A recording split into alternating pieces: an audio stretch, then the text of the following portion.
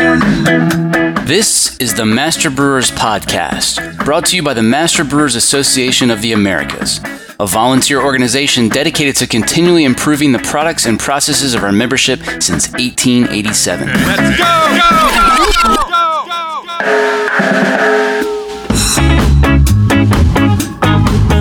Master Brewers brings you interviews with the industry's best and brightest in brewing science, technology, and operations.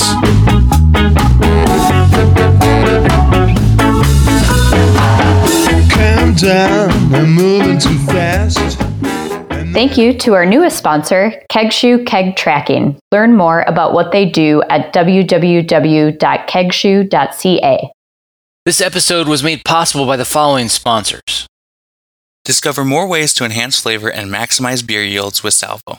Now available in varieties like Sultana, Trident, Lotus, Calypso, Cascade, and many more. Discover how Salvo can help boost your brew at hopsteiner.com. Additional support provided by Every beer has a story, and that's why, for over 95 years, Gusmer Enterprises has offered a full line of solutions, including equipment, analytical instrumentation, and processing aids, all brought to you from leading suppliers and backed by strong technical support. For the solution to your story, go to gusmerbeer.com. And thanks also to Brew Ninja, a brewery software solution that streamlines your day-to-day operations, including inventory, accounting, sales, and compliance, so that you can focus on making great beer. Listeners of this podcast will receive a unique offer by going to getbrewninja.com and using the code BrewNinja21.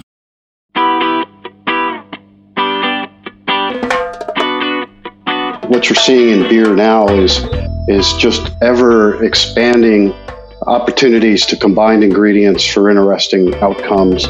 And, it's not to be corny, but amazing. Well, he's been elusive, but finally I bring you the debut of Alan Young and his arsenal of puns. This week on the show, Alan is joined by his colleague, a voice you'll recognize from other episodes, to help us make sense out of a bunch of confusing terms in the world of adjuncts. This is Alan Young. I'm the Southeast Sales Manager for Brewer Supply Group and 36 years active member with the Master Brewers Association of the Americas.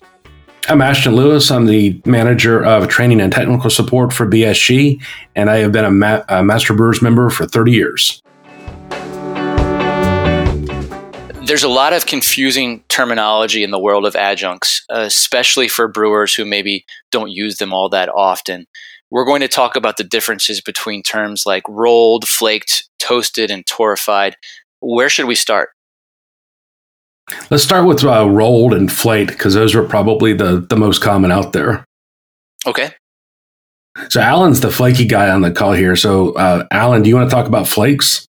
Sure, I'll roll with that one. The idea of flaking an adjunct is to basically flatten it, expose more of it to the soluble liquids that it's going to leach into, and expose a lot of the edges and so forth, which has positive and negative attributes to that with oxygen interactions. But I think the terminology here is something that Ashton and I have gone back and forth, even to the point of deciding that we're gonna call everything kind of flaked, even though rolled is what they do to make the flake.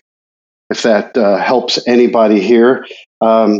I kind of picture these steam rollers, and steam is one of the attributes that's used here to achieve heat in a lot of these products. So it is kind of a alphabet soup, I think, of terminologies. Even spellings between torrefied with I's and E's has been disputed for years.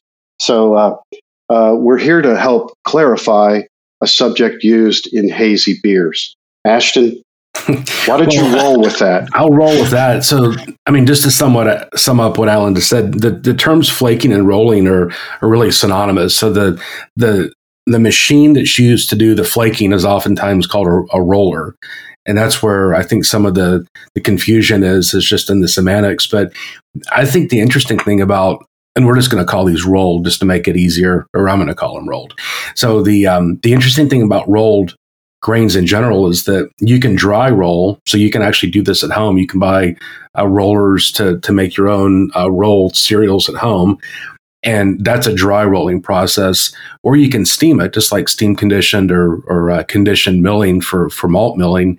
And the wetting of the grain through steam helps to make the appearance of the rolled product a little bit more uniform. But one of the things that I find interesting is that if you look at the history of all this, there's a retired professor of animal science that was at Colorado State for many, many years named John Matsushima. And he wrote an article, really kind of gave a presentation in 2006 at the Cattle Grain Processing Symposium on the history of rolled grains in the feed industry. And it really was about nutrient availability for livestock. And that's where all this stuff came from. So the purpose of rolling, whether it's for animal feed or for brewing, is to help make the starch more available, either biologically to animals or more available in the mash. All right, let's move on to one of the other different sort of cooking methods, if you will. What else is going on? Well, in that area, you start to get into the various different methods of achieving some level of pre-gelatination, which is the next step to make things mash ready. In other words, some brewers are not well equipped with equipment that can do either decoction or boiling of these things prior to exposing them to the enzymes from barley. So, you can get into the terms of fully gelatinized, pre-gelatinized, micronized. We love to put IZED on things.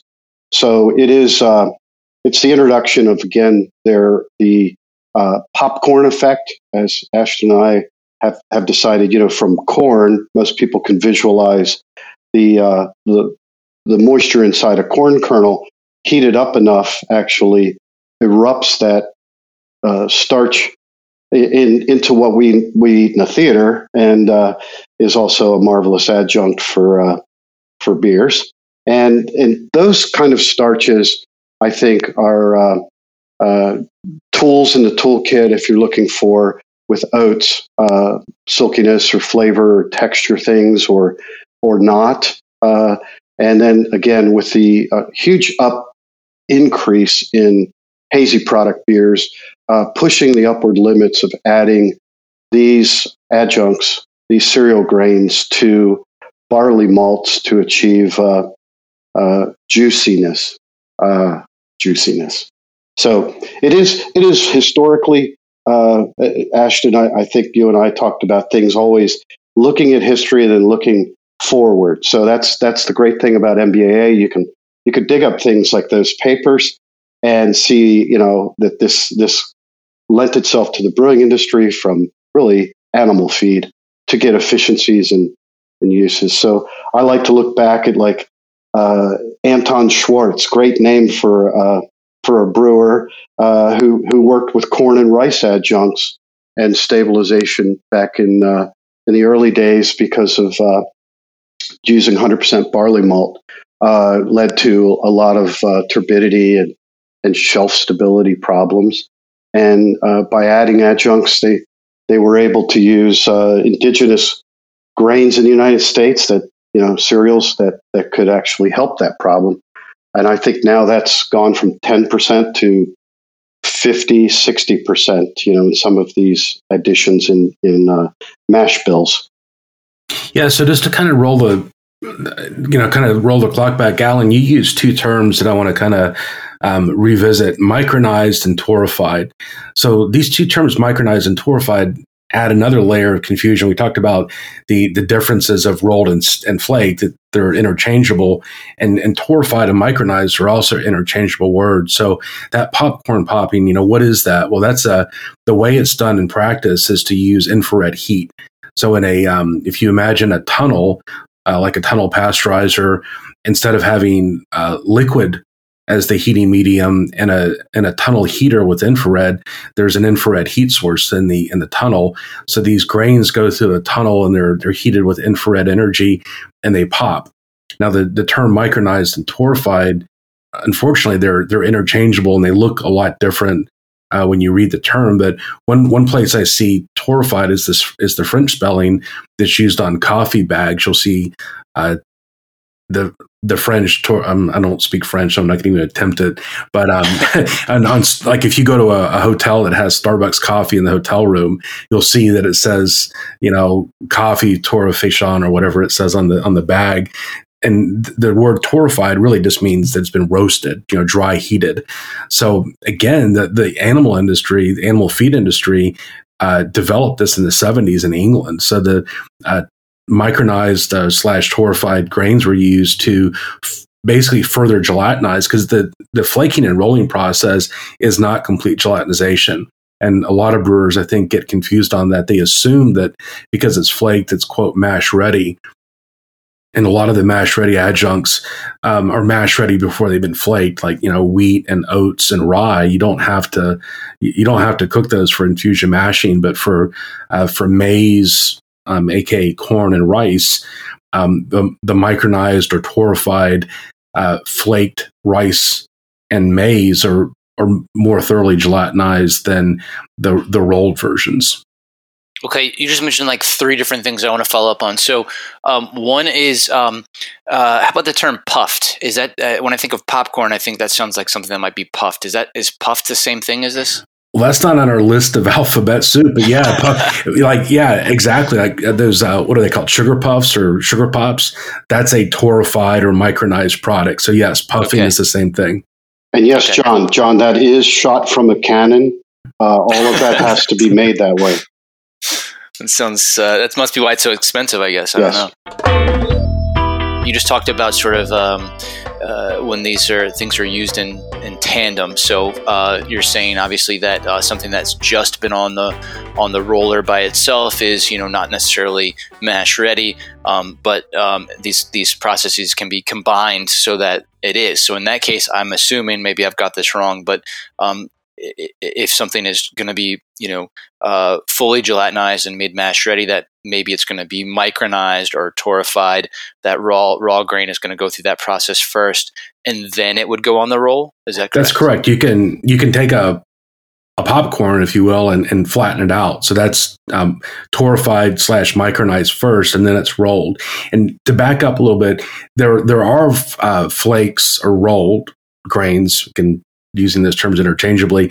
If you have a rolled grain, a lot of those are mash ready, and some of those are mash ready before they've been rolled. For example, wheat has a low gelatinization temperature, but one of the factors that influences the degree of gelatinization in rolled grains is not only the gelatinization temperature of the starch, but also how thick the grain has been rolled and how it's been treated or not treated with liquid, because the presence of water improves the gelatinization. I mean, you can't really gelatinize without moisture. So if it's steamed and then rolled, you're going to have more likely a higher degree of gelatinization than if you dry roll. Okay.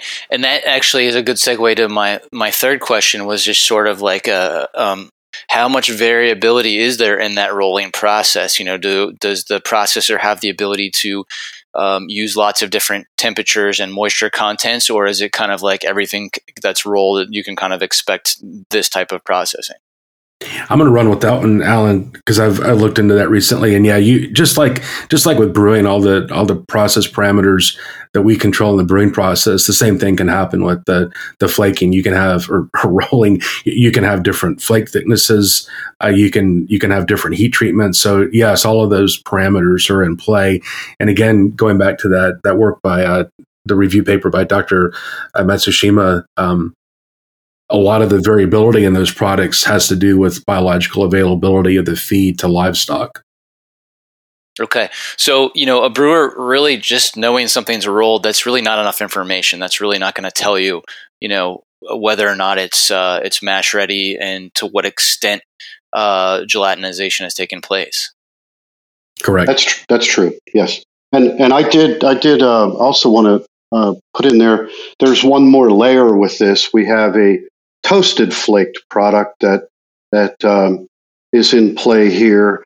And I was working with the folks that one of our suppliers and they actually do adjust the speed of their treatment process, and they actually kind of change with the crop year and moisture. It was, I think, Ashton.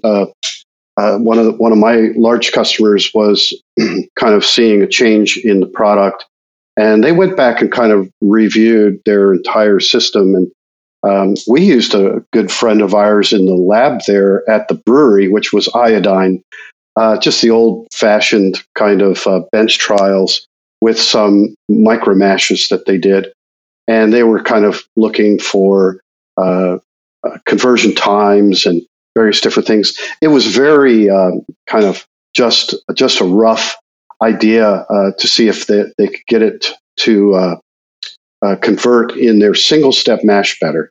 So it's kind of interesting. I think there's a lot of variabilities in play here, and if we say you can work with your suppliers to a certain degree, the feedback's very important for suppliers because they might be supplying brewing as well as the food industry, as well as the feed industry.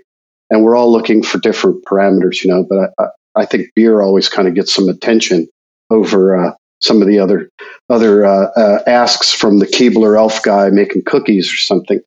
But I just wanted to throw that in there too. We do have a toasted flake product that I was working with, and that's just another dry heat source, I guess, on top of the rolling. Yeah, talk more about that difference between toasting and micronization or torrefication or whatever, because the descriptions I've seen, basically toasting and micronized, it's kind of a similar process. Like you're using, I think, the same piece of equipment to some degree. It's like an infrared heat source and sort of like one of those tunnel ovens, right? Correct. It looks like a pizza impingement oven. Pizza oven, yeah. Yeah, there you go. If you go to like a Domino's or whatever, it's like it's the fast pizza oven thing, yeah. Yes, yeah, and I think Ashton, if you had any layers to throw on top of that, it's just more of a lot of these stories seem to use a lot of this vocabulary, and then there's what's the real difference in it.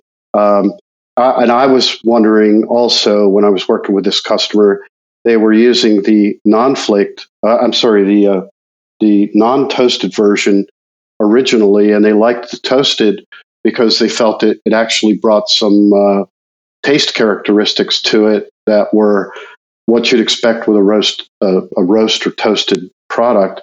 And I couldn't tell if that was just a perceived thing or, the color kind of looked the same to me. And it was maybe, in a blind tasting, they couldn't tell, but the story kind of sold the sizzle there on that. So I don't have an exact answer on the toasting versus if that is a just dry oven or is it actually the infrared. So I'd toss that back to Ashton if he's seen anything on that toasting process from Canada versus the UK. Those are the two places we source most of it. Yeah, I do. And I mean, this is a very specific thing. And this is not a sales pitch, but it's just, I'm going to refer to some names here, but we have a product in Canada called OIO, and they use the word toasted, and the OIO toasted products are produced in a micronizing oven. So it's really, the word toasted is synonymous with torrefied or micronized in the case of that one product. And there are other products that use toasting in that way. We also have a product in our catalog from Belgium, which is Dingemans toasted wheat. And Dingemans toasted wheat is a completely different process, and that's more like a kilned or a drum roasted product. So the Dingemans toasted wheat is a very lightly roasted product, and it's not a toasted product in the sense of like micronized. So there is a little confusion on that because toasted, has different meanings. And to me, like toasted, you can have toasted bread, which is just bread that's been put through a toaster. and you can micronize something, and then you can add, let's say, more heat to it to change the color. So the word toasted is you're going to get a little bit more confusion with that term than the other terms we've talked about, which are rolled and flaked being synonymous, and micronized and torrefied as synonymous, and toasted synonymous sometimes with micronized and torrefied. And with still that, making me hungry. I should have just used the example of like the hotel breakfast with toaster, that you can with the little conveyor belt. Like that probably would have been a better example. And with that, you expect some Meloidin effects and roasty or toasty, bready caramelization changes. Yes, exactly. And I think the nuances are, you've got to look at the chef's kitchen as Ashton demonstrated. These guys are using the same name, totally different processes. And I think the end results would be quite different, not one subbing for the other. Okay. Ashton, I feel like you had something else you wanted to say. Am I right about that or no? I was just going to say, to Alan's point, the chef's kitchen, a lot of this is like marketing. Why do different companies use different names? It's like, it's the same reason that, in the world of food, consumer products, there's, different names given to the same products all the time. And I think a lot of brewing customers get confused on that because they think that there's some kind of like world naming convention for brewing ingredients, and there's not. Be great if there were. Yeah. I agree.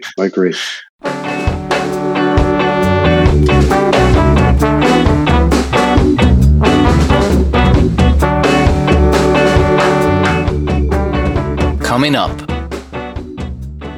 I've definitely heard from brewers that have used those flaked maize or rice products and they don't convert and they don't get the yield they're looking for. It's like, well, you didn't use the right process. I'm John Bryce, and you're listening to the Master Brewers Podcast from the Master Brewers Association of the Americas.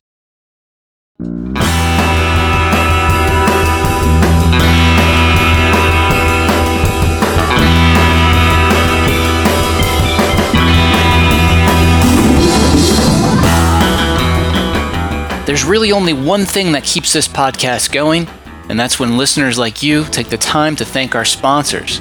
The next time you talk to a rep from one of these companies, be sure to thank them for their generous support. Get to know Proximity Malt. We malt superior, European-style, low-protein varieties grown close to home in Delaware and Colorado.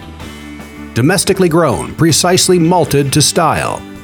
With our team of seasoned experts and 2 brand new malt houses, try what's really new in malt. Check us out at www.proximitymalt.com. Brew Monitor from Precision Fermentation works with your existing fermentation tanks to track dissolved oxygen, pH, gravity, pressure, temperature, and conductivity in real time from any smartphone, tablet, or PC. Get started for 30 days risk-free. Visit precisionfermentation.com/MBAA. Get back to the future with Weyermann Azaria 1924. Made from the oldest German malting barley variety, Azaria shows malty sweet flavor and a soft, biscuit-like aroma. This heirloom malt makes amazing traditional Bavarian-style lagers, not to mention modern craft lagers and malt-forward ales. For more info, samples, and orders, please visit go.bsgcraft.com/contact us. Are you looking to improve yield, quality, and sustainability in your cellar? Alfa Laval has over 60 years of brewing experience offering centrifuges, dealcoholization systems, yeast plants, and complete cold block cellar projects designed for the most gentle and efficient treatment of your beer, cider, hard seltzer, or other beverages. Let the leaders in brewing innovation help you meet your greatest production and sustainability goals. Visit alphalaval.us/MBAA to learn more. Thank you to Brewing with Enzymes by Novozymes. For commercial brewers, enzymes can ease filtration, eliminate diacetyl rest, meet attenuation targets, and optimize your raw materials to save on labor. If you're curious to learn more, head over to brewingwithenzymes.com and get 50% off with your first order using discount code MBAA. And here's what's coming up on the Master Brewers calendar. District Texas has a virtual spring meeting April 7th. And another Master Brewers webinar, this one on the topic of funding opportunities for brewing research, April 14th. Don't miss the Building a Welcoming Workplace webinar, April 19th. District Northwest meets May 20th and 21st in beautiful Hood River.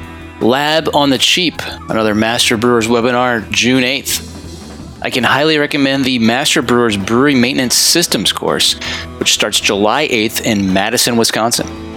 The 2022 Brewing Summit, that's the combined meeting with Master Brewers and ASBC, is August 14th through the 16th in Rhode Island. Check out the full calendar of events at mbaa.com for more details or to find a district meeting near you.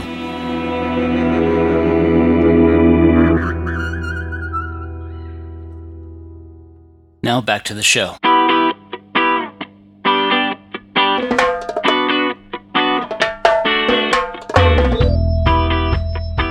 How do these different grains work functionally within a recipe? So, for example, how do you see flaked and torrefied wheat being used by brewers? Well, I'm seeing it mostly as a support to create a beta-glucan substance increase, but not as much as oats, to have a more hazy product. And again, I'm seeing a huge uptick in sales in this area, and it has been almost always to the New England IPA style. In lieu of throwing in flour, which kind of started, maybe in urban kind of word to word, mouth to mouth, people were putting in just baker's flour. I think they've decided that flour comes from wheat, and they've moved up in convenience to a more brewer friendly thing. And in some of the discussions I've had about the use of this, it's that it is not fully accessible to the enzyme package. So it's gonna leave some kind of mouthfeel to it that's part of it, and a support for reflecting light back. That's the haziness. So they like that structure, and I think I'm seeing a lot of that. Also, unmalted wheat in the same thing is come into play. So those are it. Maybe talk a little bit about the difference. You might expect going from a toasted whole wheat to a toasted flaked wheat. Well, some of it is going to be to how it's handled in the brewery. If you take, let's say, a toasted whole wheat, and by whole, let's say that it's been micronized, or toasted, puffed, and it's not rolled. You're going to need to mill that. You can't just put those whole grains into a mash. Now, Sure. with rolled grains, a lot of brewers do add those directly to the mash, and even some of our larger customers have the ability to add rolled products into their grist stream post mill. Now, personally, I think that I'd rather add them before the mill, because if you have whole grains left in your spent grain bed, then that means that you haven't extracted the starch. So to me, it's kind of wasteful to add whole flakes to a mash, because you're probably, depending on the thickness of the flake, you may or may not have complete utilization of that raw material. So I would say that the milling requirement is a big difference between the flakes and the whole toasted or torrefied type grain. And there's really no reason not to mill it, right? I mean, it's just going to give you better access to the starch, right? Yeah, my preference, even for like home brewing, would be to somehow reduce the particle size, but certainly in a commercial brewery, and really a lot of breweries are set up where adding grist between the grist case and the mash mixer or the mash tun is difficult unless you have a special, hopper in that line. So a lot of times it's a lot easier just to add it into the mill. Right. And again, I think that's interesting. You're in the technical, I'm in sales. I'd rather they just put it in a hole, need a lot more of it.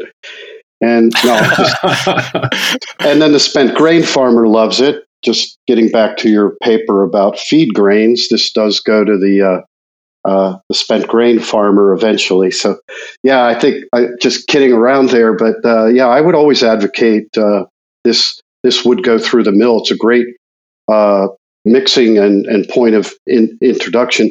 The only thing feedback-wise I've had from brewers, Ashton and John, really to both of you, is worry about set mash, lautering issues, viscosity, things like that. I don't know if that's something we're going to touch on this panel, but it seems to be as these percentages are increasing of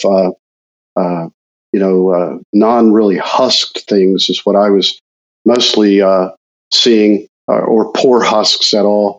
That they're really running into some issues with timeliness and viscosities to get lautering done, and that's something that's kind of the backside of all of these additions to your grist bill.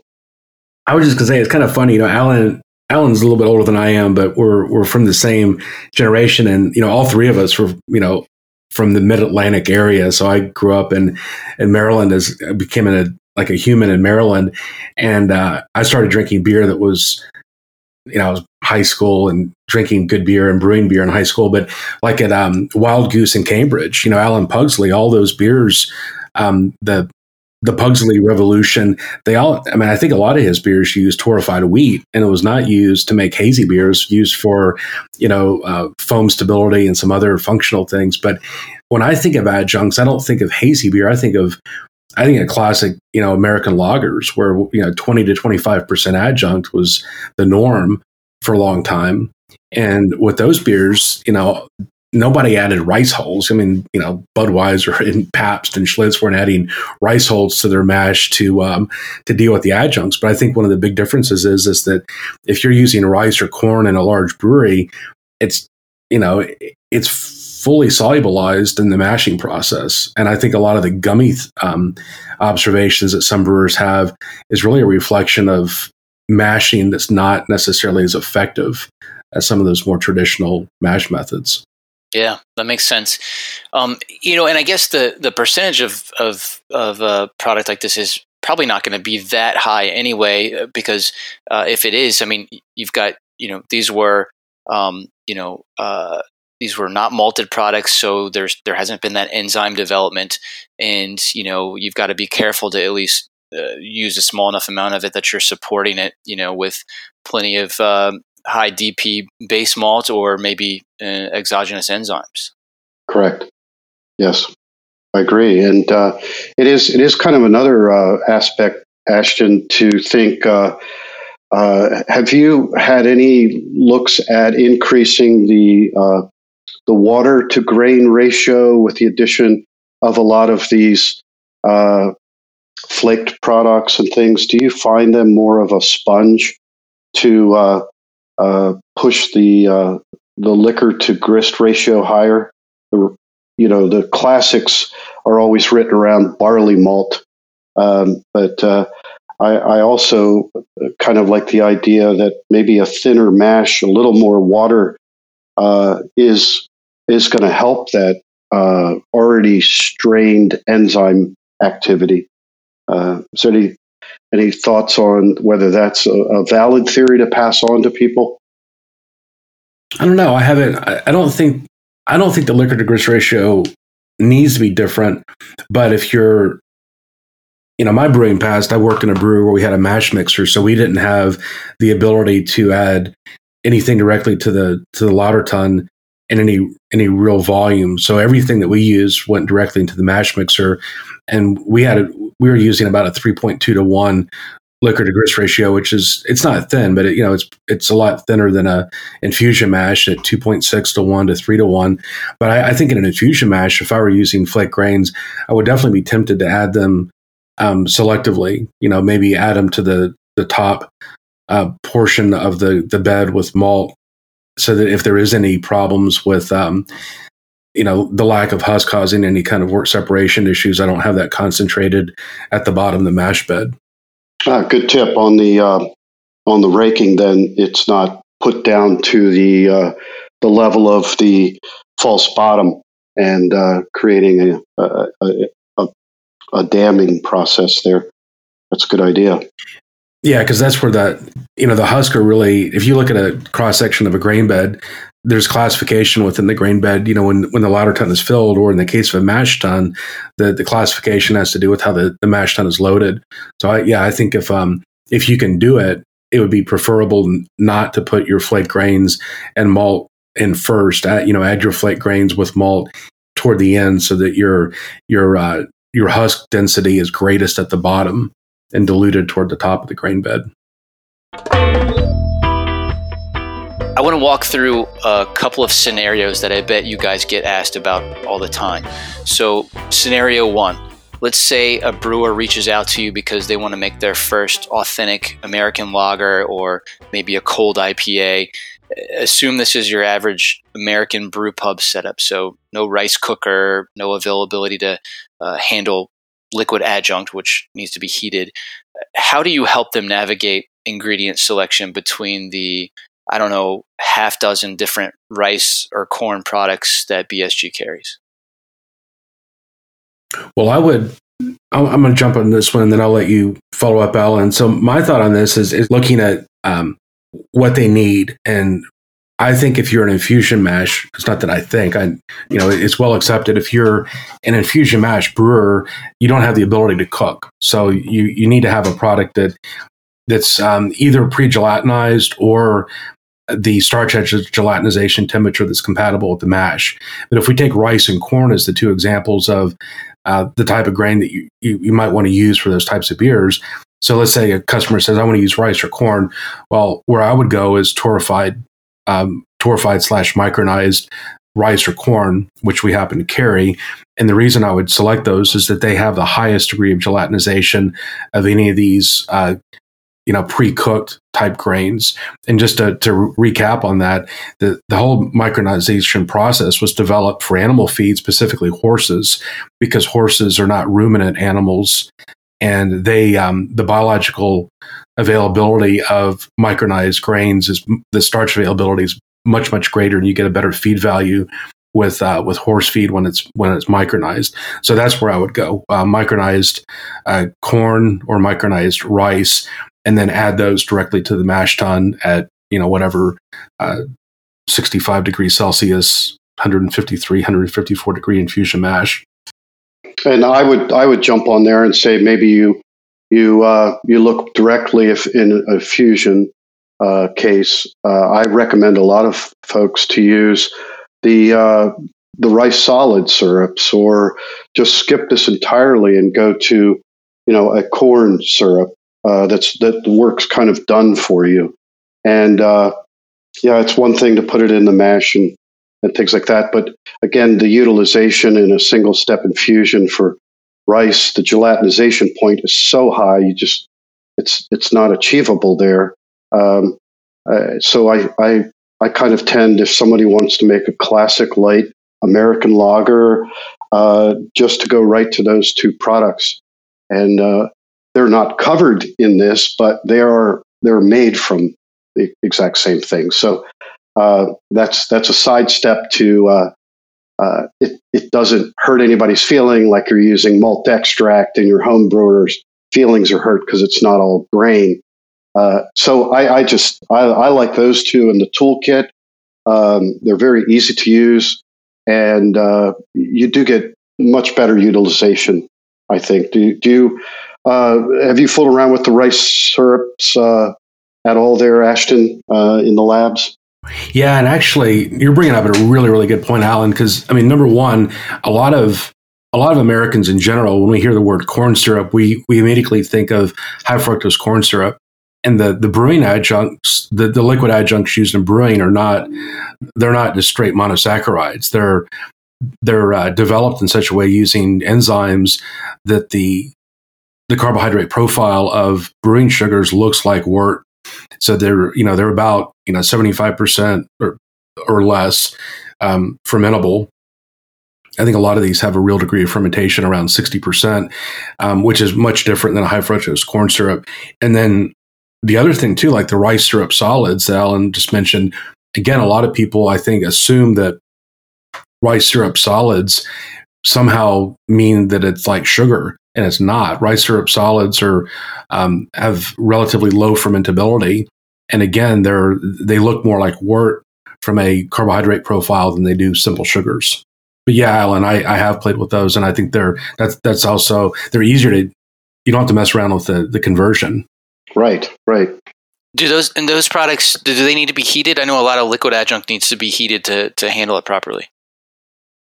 Yeah, I mean, if most liquid sugars that are stored in large adjunct silos are typically around 100 120 degrees Fahrenheit to make them pumpable. But if you have a bucket of a pail of a liquid sugar, you could literally dunk it in hot water to soften it up to make it easier to pour into a kettle.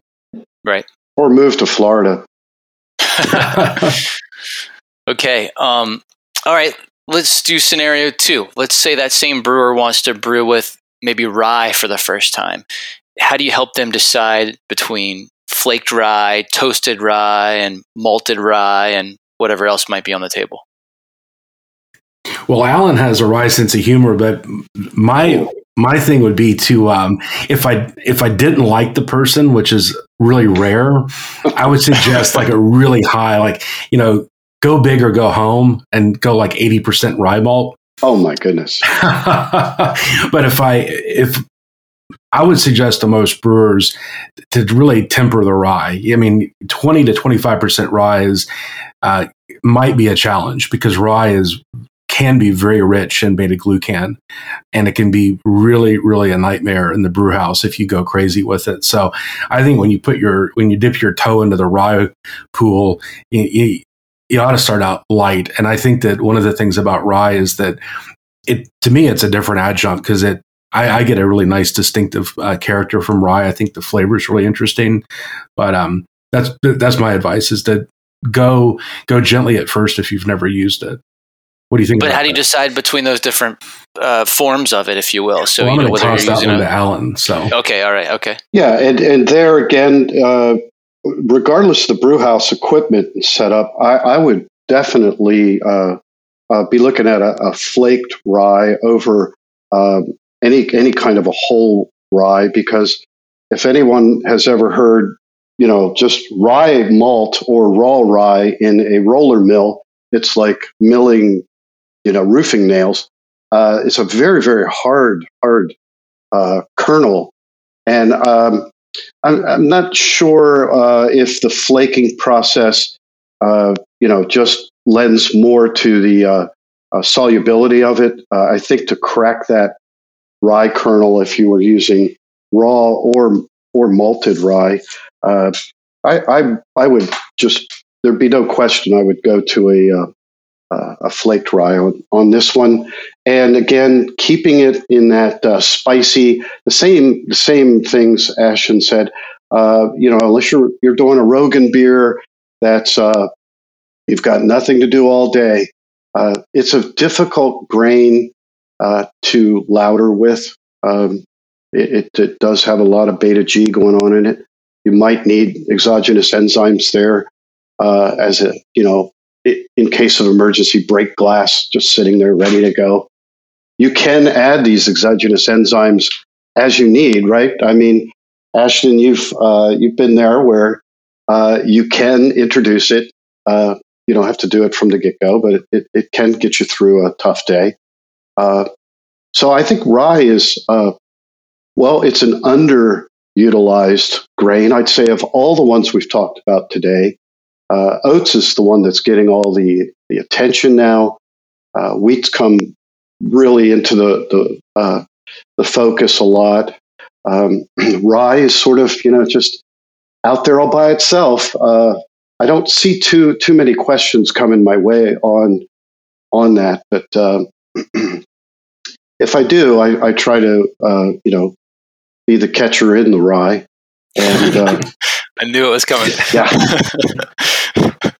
I'm going to disagree. I mean, not disagree, but I give a little bit different point of view here. I agree, Alan, on the flaked rye is a great grain to use. But as far as the rye flavors, within the world of rye grains, I mean, we're departing from adjuncts here, but rye malt's interesting.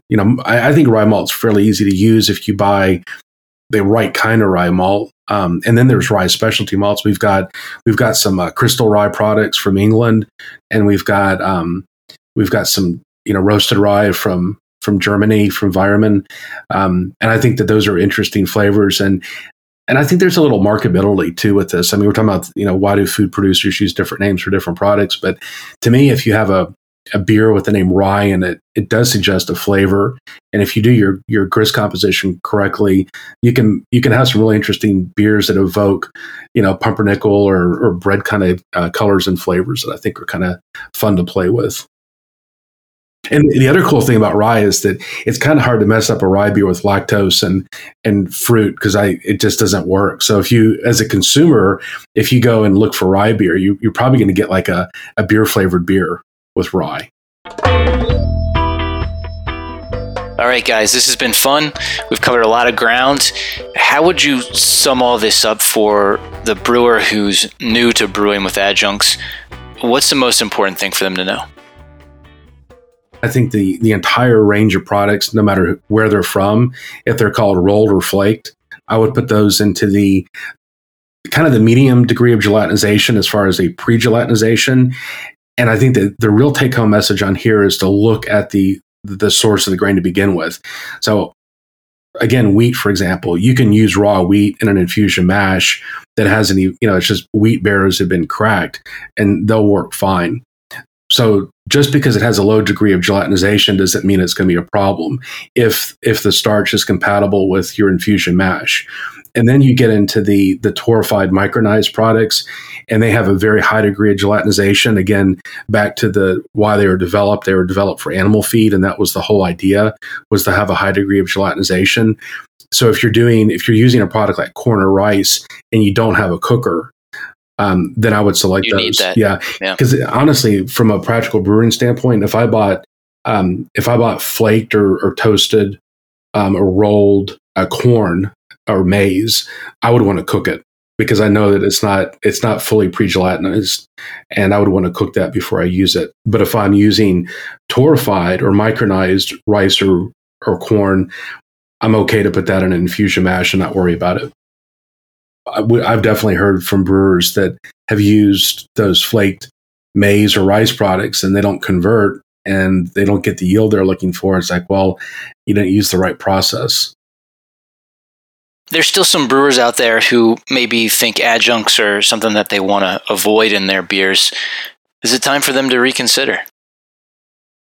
Right now, let's really hope that we don't have any, serious recurring issues with barley crops. I mean, this happens every decade or so. But if I were currently brewing, I look at like saxophone players. If you're a great sax player, you probably double on clarinet and flute and maybe oboe.